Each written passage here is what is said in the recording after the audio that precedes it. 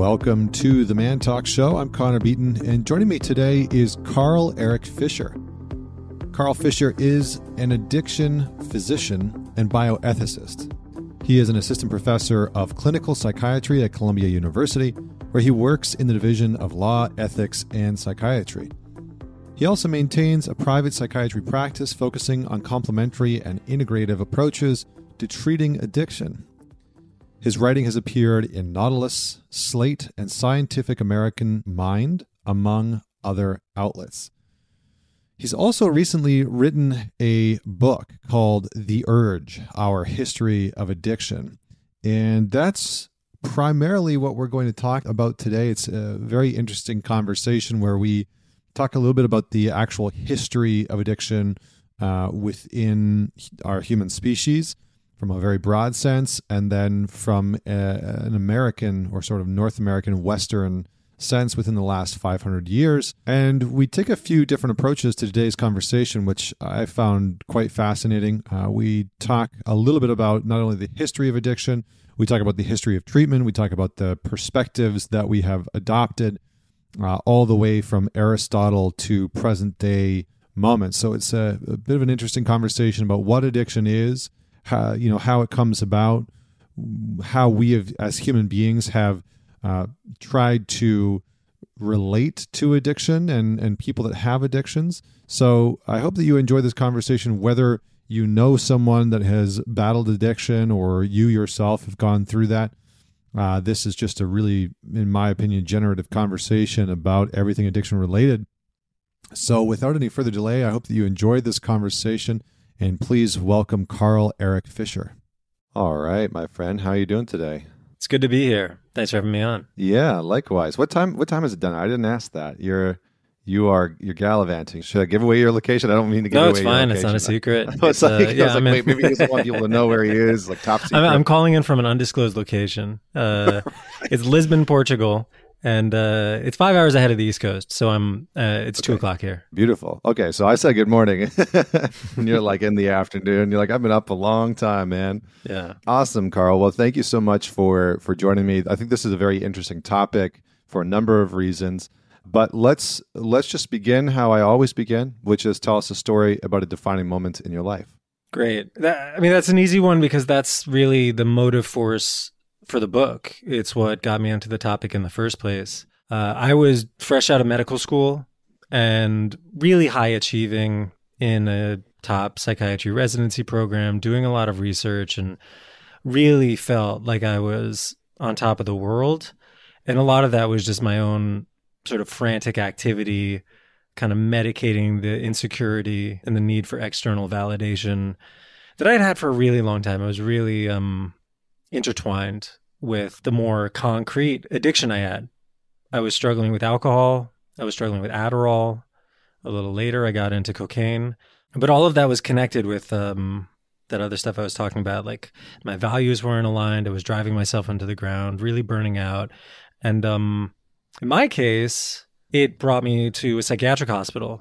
I got so bad on alcohol and Adderall that I had a manic episode where I totally broke with reality. I got psychotic. The NYPD had to break down my door in the West Village of Manhattan, and then I was admitted to a psychiatric ward. And then because I'm a doctor, I got the opportunity to get treatment in this sort of specialized, supervised program. And that's a long story. We can get into it if we get there. But the real point is that it forced me to take a really close look at all of the ways I was trying to cover up or tell a story about myself or manage my own persona even to myself, and face up to addiction and really try to make sense of what had happened to me. How do I make sense of how that was so mystifying and overlooked even within myself? You mentioned, you said something along the lines of manage my own persona. And I'm hoping that maybe you can just elaborate on that, because I feel like there's a connection there to addiction and how we can kind of, find ourselves in those types of situations. So can you just give a little bit more context for that? Because I think when people think about traditional addiction, they think about, trauma, right? That's kind of the first thing that comes to mind. It's like something happened to that person and they haven't dealt with it, or they've tried to deal with it and it, quote unquote, hasn't worked. And then it's led them to addiction. But that's not always the case, as many of us know. And so I'm hoping that you can just elaborate on that a bit. Yeah, sure. And you touch on causes, and I think that's a really interesting point because people want causes. That's one thing I found in the history too. Whenever somebody has a drug problem or whenever a society has a drug epidemic, we want to know what the answer is. And, in my case, I don't know what caused my addiction. But it was useful to look at what the different factors were. I wasn't ever traumatized in the traditional sense of like capital T trauma, sexual abuse or physical abuse or severe deprivation.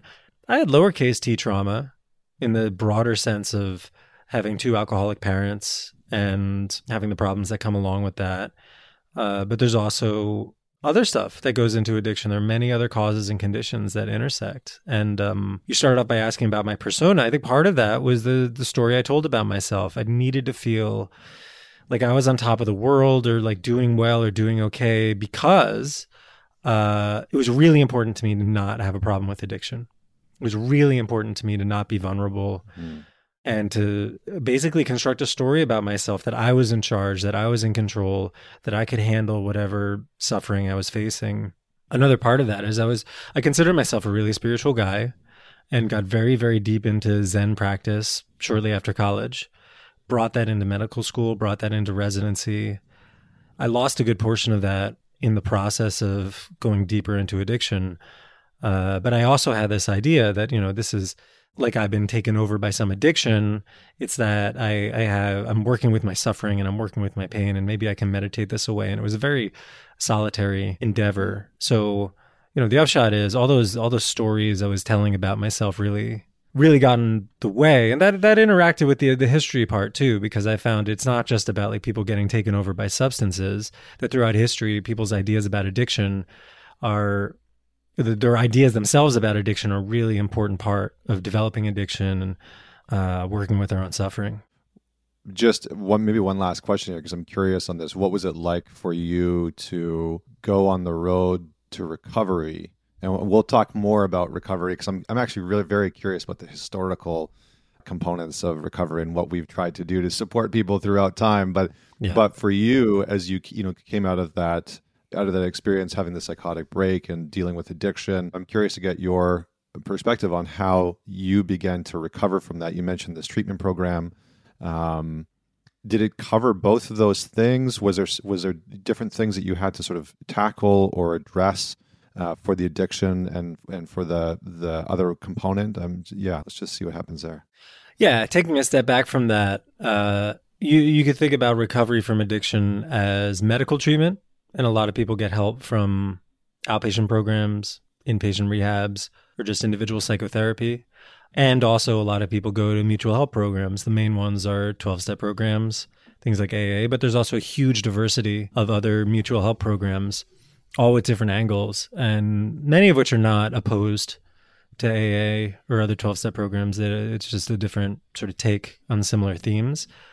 For me, though, I got a lot out of the medical part of things, and I got a lot out of the mutual help part. And at the same time, our treatment programs today are sort of one size fits all. And the rehab that I was more or less mandated to go to basically presented 12-step as the only way, which I think is harmful and is actually in direct contradiction with a lot of stuff that the AA founders wrote about. And it was amazing to me that I went to Columbia Med School. I went to the specialized program. I had the tremendous privilege of getting all this support as a physician. And still, it wasn't really clear to me how many different pathways there were to recovery, how many different varieties there were out there. Like 12-step programs and participation in them was life-saving for me. I got a lot out of that. But then eventually what it led back to was what is now my primary home for recovery, which is Buddhist recovery. And there are all these different Buddhist recovery programs and networks that, again, are not opposed to 12-step in any way, but just a sort of different angle, because that's my spiritual home too. That's my practice. That's how I make sense of myself as a spiritual person. And so it's nice to have a sort of recovery framework built around that. Wonderful. Yeah, thank you for sharing that. I appreciate that. Well, let's shift gears and talk about the urge and the sort of history of addiction, because this is for the most part why you're here, and about the book that you wrote. So Let's just start in a broad sense, because I'll admit, I don't really know anything about the history of addiction. And so I would love for, I'll be the student in this interaction, but I would love for you to just begin with, what have we historically done? How have we viewed addiction? How have we maybe miscategorized it or mislabeled it throughout time? And I'll let you sort of begin wherever you want in history, and just maybe sort of give us some examples of how we've approached addiction. Yeah, so I'll start where I started off in the book, which is I was really curious about people outside of medicine who could help us understand addiction. And so I went back as far as I could go, looking for the ways people have tried to understand similar concepts. And way before we had a modern idea of addiction, there were people from different traditions and different philosophies who were struggling to make sense of self-control. So Aristotle was really deeply preoccupied with self-control, had a lot of writings on the ways that self-control goes wrong, or how people might be misled within themselves. And for him, it was a life or death endeavor. For the ancient Greeks, philosophy was about how to live a quality life. It wasn't about some sort of philosophical game. It was about virtue ethics. It was about living life in accordance with your values. And that's part of where I went wrong as well, which is not to say that addiction is a moral failing in any way. It's just to say that sometimes it impacts morality and the way we do harm in our communities. So I looked at Aristotle, I looked at the Buddha, St. Augustine, people across different traditions, and all that stuff was useful because before we had some sort of narrow medical idea of addiction with so many different perspectives, just the different varieties of self-control problems in between choice and compulsion. Today, the shorthand, I think, gets a little oversimplified. Today, especially in medicine, there's this tendency to kind of divide things up, all or nothing, choice or compulsion. Either you're totally free or you're completely taken over by a drug and hijacked as if you have no agency and no self-control whatsoever. And I don't think most people have that experience. Certainly not my experience. It's not the experience of most of my patients. Whether I was early stage drug and alcohol problems or later stage when it got really bad, there's still an element of choice. There was still a part of me that was planning and hiding and making these amazing sort of strategic judgments to try to continue my use, even despite the tremendous costs. So all those ancient thinkers, I think, really did a lot to illustrate that area between choice and compulsion. The big theme that goes throughout the book, that we tend to get attracted to simple causes, but then scratch below the surface, and there's some really useful nuance there. And have you found, because I know you talk about different cultures and you give some interesting examples of like how the Greeks dealt with it and, what it looked like in China and, what it looked like in India and just different stories. And so I'm hoping that maybe you can talk a little bit about, from what you found, how have we culturally throughout history tried to approach addiction, and what's been some of the views, and maybe what's been the most surprising thing? Because I'll pause there before I give you more questions. Yeah, sure. One of the big surprises was that we've had drug epidemics for 500 years. That we're in the middle of a historic opioid overdose crisis. The level of death is astounding. I mean, it's gone up by tremendous amounts even within COVID. So now 100,000 people are dying per year. And that's only one slice of the addiction problem, because people also die from tobacco and alcohol too. And we've tended as different societies to respond to those addiction epidemics in a variety of different ways. And the thing I found really interesting about those responses, whether it was the European response to tobacco when it first landed in like 1500s, 1600s, or the first American opioid epidemic, which happened around the time of the Civil War, or the stimulant epidemic we had in, say, like the 1920s, is like in the social responses to those epidemics, we see how people make sense of addiction. That also reflects the individual idea of how people understand drug problems, and also how we go wrong with drug problems. And there's a lot we could say about that, but the bottom line is we tend to swing between these extremes. That sometimes it's a prohibitionist crackdown. I think, it goes along with what we were saying earlier, that there's also a tendency for this sort of overwhelming and really harsh self-discipline, like I'm going to cut it out in a way that's not really kind and compassionate toward myself. Or we can swing toward an answer that is sometimes too focused on mutual help and neglecting the other sorts of things that are necessary, like medical treatment or like science or like prohibitionism. So, I'm not in favor of like total crackdowns. A very crude war on drugs has never really worked, but we do need some common sense regulation, as we've seen in, say, like the runaway tobacco companies or the runaway opioid manufacturers in the 1990s. But a lot of it is finding that golden mean, is finding the wise middle ground where there's like the right dose of discipline, but also tempered with compassion and wisdom and community and all the rest. So in some of the ancient cultures, are you saying that we have kind of historically dealt with addiction in roughly the same way? Like I know in the book you talk about, the Greeks had a word, I think it was Philoppides. I'm probably saying it completely wrong, but it was like love of drinking sessions. And then in Tang Sen described a pact that he made with the gods to stop drinking, only to later get drunk at a banquet. And so like it's kind of shown up throughout our history, Yeah, so I would just love for you to speak a little bit to that, of what you've seen of how we've been trying to sort of solve this, maybe, I don't know if problem is the right word, but how we've been trying to relate to addiction throughout history, throughout the writing. Yeah, I like that revision, how to relate to addiction, because in a way it was a bit more flexible in the past in several areas. It's not that we've always responded in the same way, but I do think that we've gone through different cycles, and we have to be aware of those cycles if we want to step back and have a fuller picture of the situation. For example, about 500 years ago, when the word addiction first entered the English language, it was actually a really important concept for early Protestants who were really concerned about discipline, the will, self-control, and how it related to, for them, freedom and salvation. So for them, addiction was not about a condition that happens to you. It wasn't like a status that came over you. It was an action. They recognized that people could addict themselves to something. And it wasn't negative only, it was also positive. So you could addict yourself to bad things like the wrong sort of prayer, or even necromancy or black magic. But you could addict yourself to positive pursuits like study or self-development in other ways. And I really like that conception. And in a way that mirrors other ways people have understood this problem of addiction throughout time. And it's really only recently that it's gotten narrowed to a very small slice of human behavior. It's meant to mean the farthest extremes of a particular type of problem and just substances, and not this sort of broader conception of all the other ways we might like devote ourselves to a thing and then in the process lose our freedom. It's like willfully giving up your will.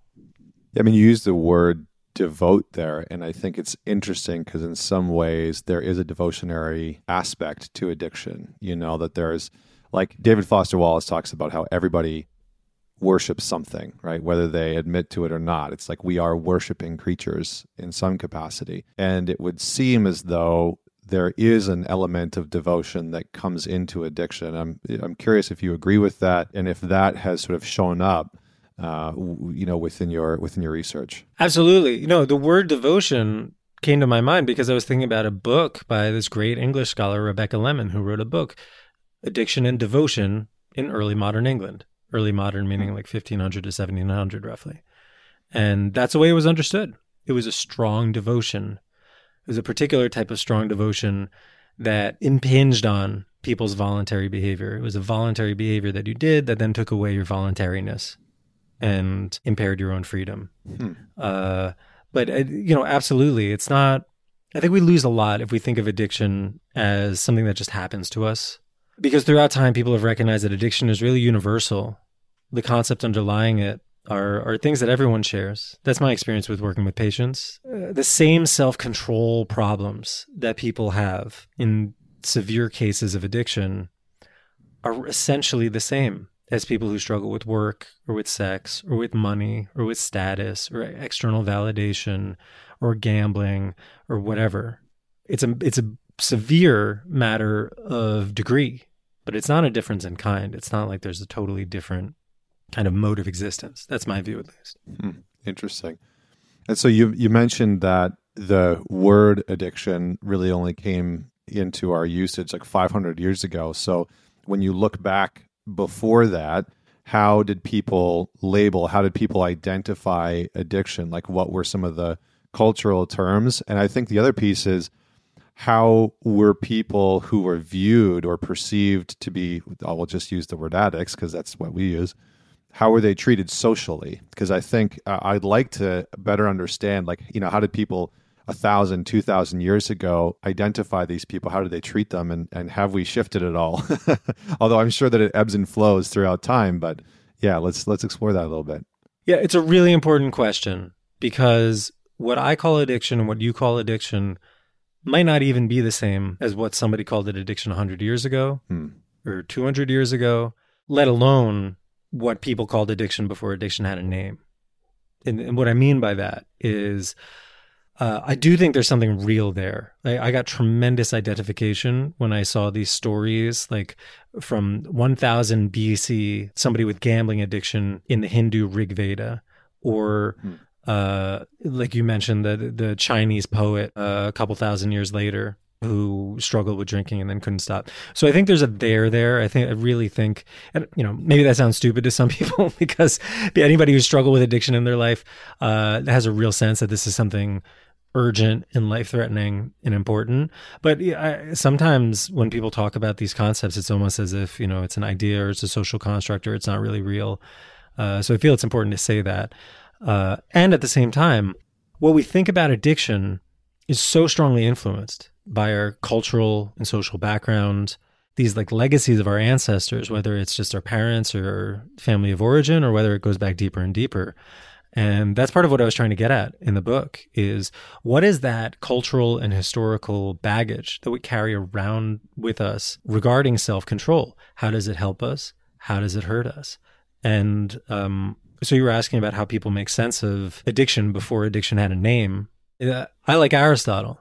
We were talking about him before, so I guess my mind is going there. But Aristotle had this one particular way of describing self-control problems that I think is akrasia. You talk, Greek pronunciation.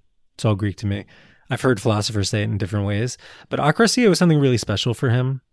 It's often translated as weakness of the will, or another translation is incontinence, which I think is a really nice, evocative statement, where you do something that you don't want to do, even knowing that it's not the best option for you.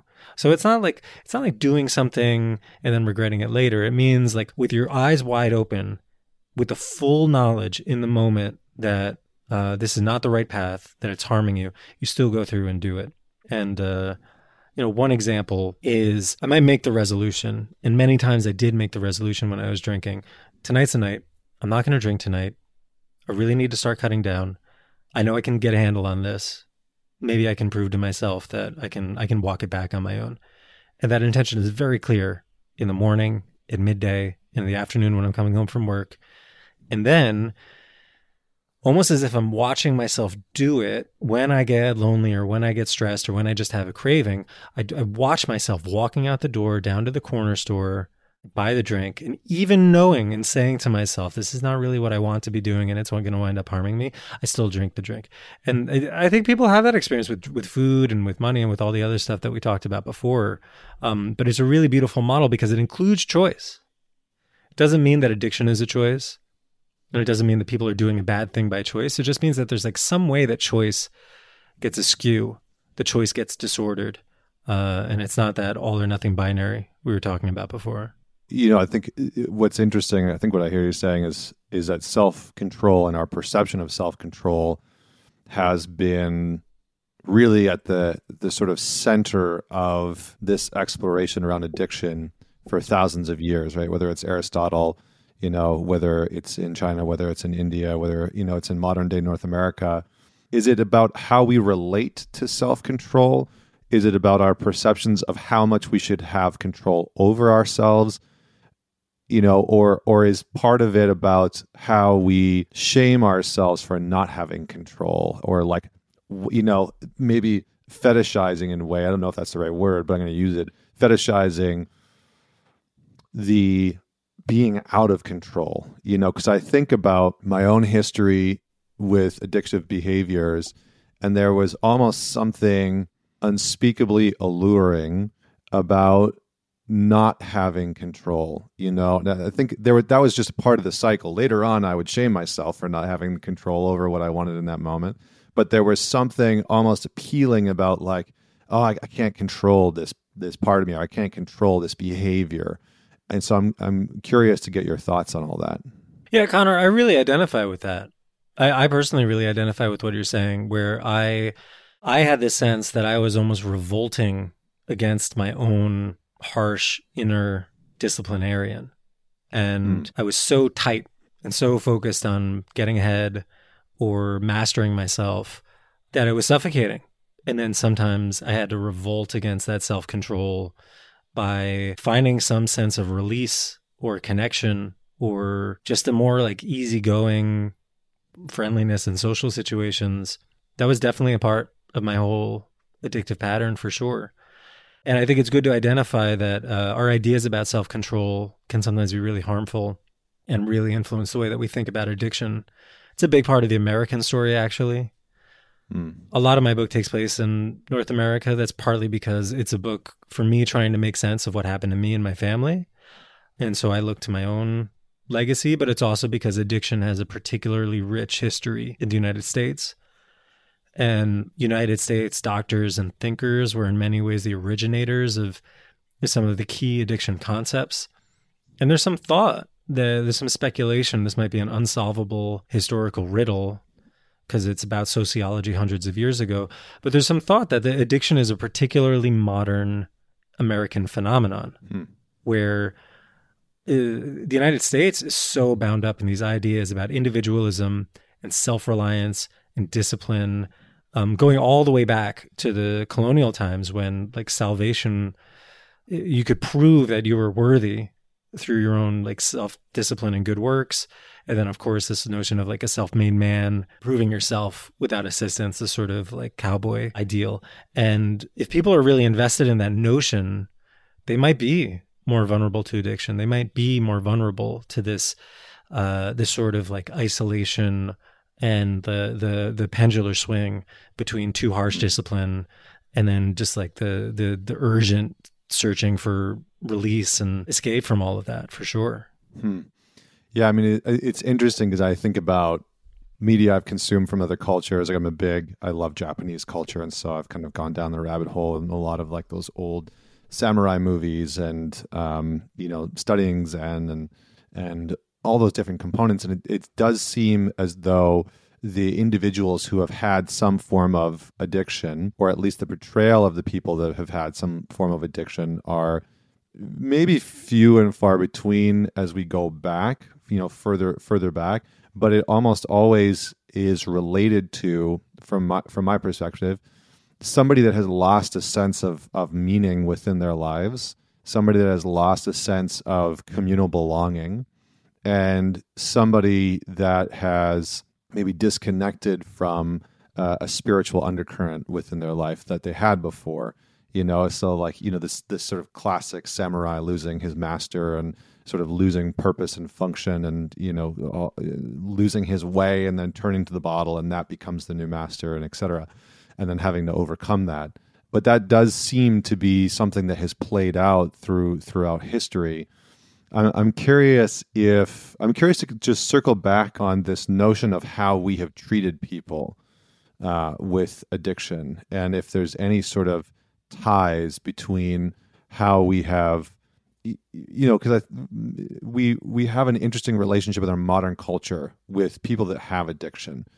And there's many different camps, I think, to how people treat them, right? There's ostracization, there's sort of outcasts. It's like, well, they should just get it together. There's, wanting to sort of swing in and save them and be the hero in that person's story. There's many different avenues that people try and take within our modern culture.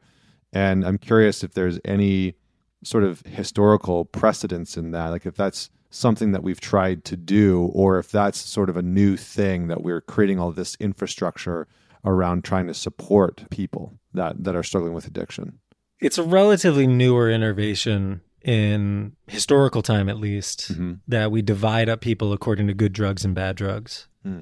because people use drugs for reasons. As long as we've had human societies, we've sought out ways of using drugs. But a lot of our current drug policy and our stigmatized views about drugs come out of these massive drug panics, at least since the 19th century, when people got freaked out about Chinese immigrants and opium. And so there was a big scare about that. People got freaked out after the Civil War about Black people and supposed associations with violence, with cocaine use, even though everybody was using cocaine at that time. White mine workers in West Virginia were using cocaine too, but it was the Black dangerousness myth that really kicked up fears about cocaine. And then even among my own ancestors, European ancestors who came to the Northeast, the poor urban underclass sparked a huge sort of moral panic in and of themselves. This is the origin of sort of like the Skid Row archetype of like the dangerous, seedy underworld. And those fears got attached to heroin, which is a new drug around that time. And there's a really strong and concerted effort to divide people up by good drugs and bad drugs in American society. Especially, we seriously overinvested in the notion that certain drugs are dangerous invaders. They have to be defeated at all costs. They're definitely negative, and they're going to take you over like some sort of possessing, invading force. And that's really a dangerous notion because it comes back to bite us all. It really rebounds to harm everyone, because while we're villainizing certain drugs, which in itself doesn't do anything to help, and can even be a weapon for oppressing other people, it also blinds us to the supposedly good drugs. And that's happened over and over and over again. I mentioned just briefly that there was a stimulant epidemic around the time they were invented. I mean, this synthetic stimulants like methamphetamine came about in the 20s, 30s, 40s. And because they work in a different way and they seem different than, say, opiates and cocaine, the pharmaceutical companies were able to sell these narratives saying these things aren't really addictive because real addiction is this thing over there that's associated with Chinese and Black people. And that caused tremendous harm across the whole spectrum, to the, to the privileged, to the marginalized. So, drugs and drug policy can be really polarizing, but the one important message about that is that drug use is not necessarily problematic for everyone. I think we've come to associate certain drugs with sort of like automatic, instantaneous addiction, and it just doesn't work that way. It's interesting to hear you say that and sort of reflect on how we within Western culture, like just in the notion of the war on drugs, is such an ass backwards way of dealing with it. Like I can't even, sometimes I have a hard time grappling with the understanding of how we got there culturally and how people bought into this notion that you need to go to war on an actual drug. And yet, we have allowed companies and corporations to really disperse a lot of these highly addictive drugs quite easily. I think there's a great series called Dopesick. We haven't started watching it, but it's on HBO, and it's all about the Sackler family and opioids and the distribution and what's sort of taken place to get opioids into the public hands, and just some of the criminal nature of it is quite fascinating to me. Okay, well, let's talk a little bit about treatment and how that's evolved over time. I'm curious, as we have been talking about this, to get a sense of how have we traditionally supported, helped, treated people that have struggled with addiction, and how has that evolved over time to where we are today? Yeah, there are a lot of ways that people have treated addiction in a medical context. And I also want to say that for a long time in history, people have recognized that as much as medicine can help, there's a role for something more, for a sort of grassroots mutual help connection and community building. And often, because we're on Man Talks, often a particularly male thing. It goes back to indigenous cultures like the Seneca in New York State, when they were being devastated by alcohol in the 18th century around the time of the Revolutionary War, banded together and formed these talking circles that look remarkably similar to 12-step groups today. I found that really fascinating because there's no connection. I really wanted there to be a connection, actually. It would have been so cool if I could have been the person who traces some lineage, and somehow it got transmitted from here to there and elsewhere. But in a way, it's almost more interesting that there's not a lineage, because what it means is that these types of, it's not therapeutic because it's not medicine, but it is therapeutic because it's about healing. These types of groups arose at different points independently in human history. And there's also this whole tradition of like men's groups, which I'm sure you talk about all the time in your podcast. So we probably don't have to get into it. But, there's this other group in the 1840s called the Washingtonians. That was during another big American problem with alcohol. But it was also during this massive economic depression where a lot of people were alienated and kind of hopeless, and they felt like the economy couldn't provide for them, and they couldn't get work, and they couldn't find meaning and purpose in work. And it seemed like society was just like really unfulfilling. And so they formed their own way of banding together to support each other and to find some of that meaning and purpose through service and through lifting each other up. And I think that's a really important piece, because medicine is really, really important. It can absolutely save lives. And there are a lot of ways that we're falling short today. We could be providing much better treatment for addictions. And even if people like me, even if all the psychiatrists in the world got all of our policy wish lists and enacted all of like the funding and the expansions and all the rest, we would still need more than medicine. We'd still need that sort of consciousness changing and connection through community. But so like back to your question, people have also sought ways of connecting on an individual level. There are analogs to psychotherapy and sort of problem solving, habit change, going back to like the Napoleonic Wars in the early 19th century. And then there are also bad things. There are ways that their treatment system, because the American medical establishment largely abandoned the treatment of addiction in the earlier part of the 20th century, these other forces had to step in and try to fill the vacuum. And sometimes without any sort of ill intent, people wound up producing these sometimes harmful treatment systems. And we're still kind of living with the legacy of that today. And we have a lot to correct for. And the medical profession is doing a lot better in terms of stepping up and providing treatment. And there are a huge range of options. But because of that, I think sometimes people get misguided and they feel like there's a narrow one size fits all. And, you ask any random person on the street, like, what do you do if somebody has a severe problem with substances? What do you do if somebody has an addiction? It's not always clear. It's not always clear, like, where you go, what do you do?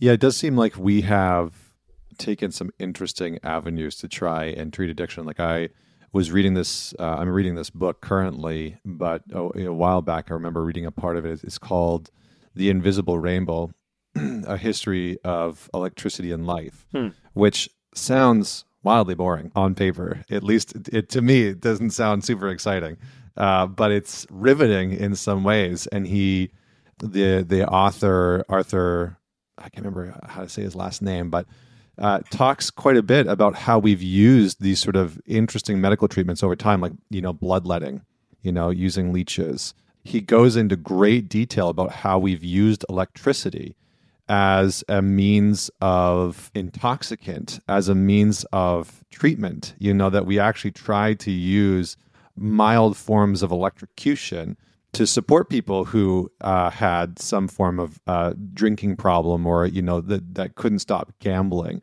And so they would go and see a doctor or a scientist in some capacity, and they would get electrocuted, And so it's so interesting to see the different measures that we have taken, sort of feeling around in the dark to solve not just addiction, but just really any of our health issues, our psychological challenges.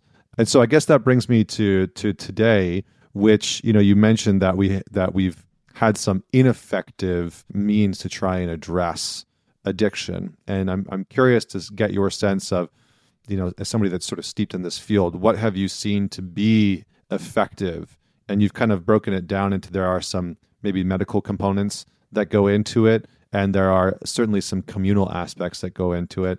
And are there things that we can, with a certain amount of certainty, say are not very effective when it comes to treating addiction?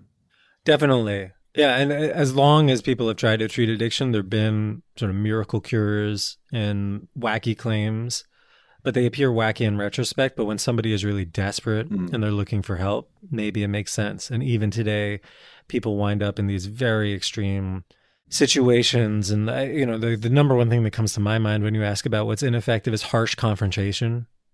And I think that's a legacy of some of the stigmatized attitudes we've had about addiction, where even today, and especially in the criminal legal system, like people wind up in these court mandated programs where they're doing push-ups in the snow and getting their head shaved, or they violate a rule and then they have to wear a diaper all day with a sign around their neck saying "I'm a baby." And I shouldn't have to say this, but I do. We have studies saying that harsh confrontation doesn't work. There might be ways that like a softer version of confrontation, in the gentle sense of like facing something, confronting something, might be a useful thing to do. But that sort of like harsh breaking down, that tough love, just does not work. Can I jump in there? Because I'm curious. When you say harsh confrontation, I just want to clarify, like, where does intervention fit in for you then? Because I think I think there was a TV show for a long time that was like intervention based, and sometimes I never really watched it. I saw clips here and there, and sometimes it would look quite harsh. Yeah. So I'm curious to get your perspective on where intervention fits into that. Exactly. That's where I was going to go next. It's related, but you met one interventionist, you met one interventionist. It's a relatively newer phenomenon. It's not a super duper regulated industry. Yeah, and there may be times, and this is backed up by more recent research, there may be times that it is necessary for someone who has a friend or a family member or a loved one with addiction to say, I can't support this anymore. And I'm going to withdraw and allow you to experience the natural consequences of your actions. And it's very good to have professional help if you do that, because you need the sort of wisdom and discernment to know what is a healthy boundary and what is actually in the service of the other person, rather than what is punishing or what might have like a little undercurrent of retribution or something like that. So, I've worked with interventionists. I think there are some very good ones out there. There's a whole variety of intervention styles. But I think there's a sort of caricature of intervention that people should look out for, which is the notion that you should cut people off entirely because any help whatsoever is enabling. And even you should accelerate their fall toward rock bottom, because this is not true. We have good evidence to show you actually help people in their road toward recovery if you provide appropriate and boundaried help along the way. It's just very hard to do. It's easy for me to say that. I know personally it's hard to do. My own parents had addictions. I had to work with my mother and try to support my mother as she was dying of cancer, and she was still drinking in a way that, undercut her own chemo. So I know it's really hard to be thoughtful and set those boundaries. In my case, I really needed therapy and wise counsel from other like friends and professionals in my life. But it's, that's life. It's hard. There are no easy answers. It's not all or nothing. Yeah, I mean, I appreciate you sharing that, because I think that resonates with a lot of people who are surrounded by addiction, and I think we, culturally are very indoctrinated into a solution-oriented mindset. It's like, especially when you're around addiction, there's a kind of causal nature, or like a side effect that happens when you're around it, that you're constantly looking for a solution to help that person get out of it, or wanting to move to that other extreme of like, well, fuck them, like I'll just leave them and they'll deal with it on their own, and and just sort of shutting off the heart entirely. And so I appreciate you sharing your journey in that. And I think that just advocating a little bit for utilizing other programs, right, like Al-Anon, that are out there to support children of alcoholics or family members of alcoholics. And because one of the funny things, again, that I've found is that people that are around addicts are very quick to say that person should go and get help, but then don't want to go and get any kind of communal support for themselves in navigating that relationship with the person that has the addiction. Yeah. And so there can be a tremendous benefit in that.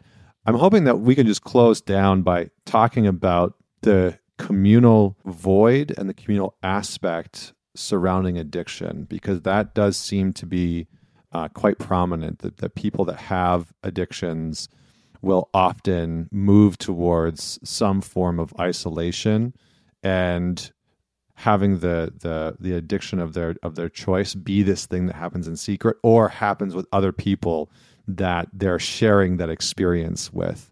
So yeah, I'm hoping that we can just sort of close on the communal aspect that seems to be so prominent, at least from what I hear you saying, not only historically, but personally and from a research perspective.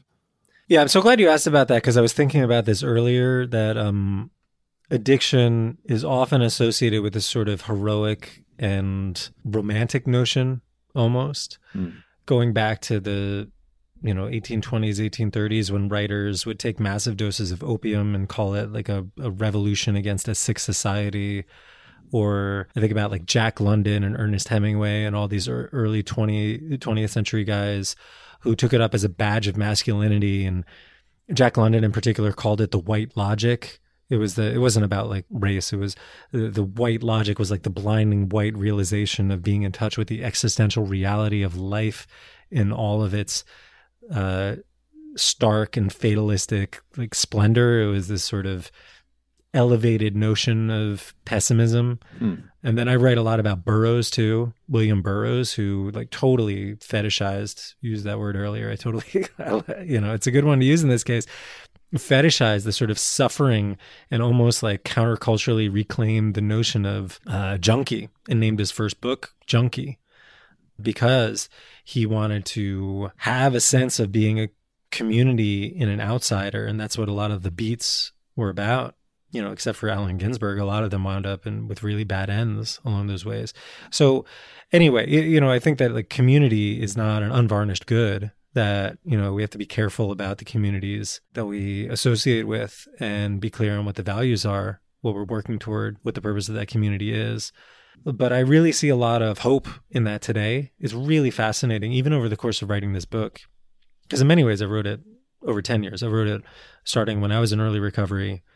And it was a long process of going out there and doing research and talking to people who were trying to understand this phenomenon. And even within that time, there's been tremendous advances in people coming forward to share their stories, share their mental health struggles, and recognize that what I was talking about before, this tremendous variety of ways that people recover, and how it doesn't need to be a cause for ideological divisions, or that we don't have to like pronounce judgment that like one person's way is the right way and everybody else should fall into line. But, some people can experiment with sobriety. Some people can be like partially abstinent with some substances, but not with others. I'm not sure that's true for people who have like a true addiction, like a life-threatening addiction. But not everybody with a substance problem has an addiction. And we've been stuck in that sort of like one-size-fits-all mentality. So this is just where my mind is going, that I think there's a lot of hope in the notion of, recognizing that these deeper problems of human suffering and self-control are universal problems. And there are a lot of ways that we can work together to understand them together. And we can respect a sort of variety and heterogeneity within those experiences. Yeah, well said. Well said. I mean, there's a lot there that I feel like we could continue to go in on, but I think we'll have to pause there for today. Well, I appreciate you and the work that you're doing, and just your capacity and willingness to share a little bit about your experience as well. For people that are wanting to find the book, learn more about you, where are the best places for them to go? Yeah, the best place is my website. It's carlericfisher.com. And as long as we're listening to a podcast, I'll say that I have a podcast myself. It's called Flourishing After Addiction, where I do interviews with people exploring addiction and recovery from all sorts of different angles, like science, but also philosophy and spirituality, a little bit like what we've been talking about today. So if you're into this sort of stuff, I think you'd like it. Check it out. Very cool. Very cool. Well, thank you so much again for joining me. For everyone that's out there listening to this, don't forget to share this episode with somebody that you know will enjoy this conversation specifically. And don't forget to leave us a rating and review on whatever platform you're listening to us on. And until next week, this is Connor Beaton signing off.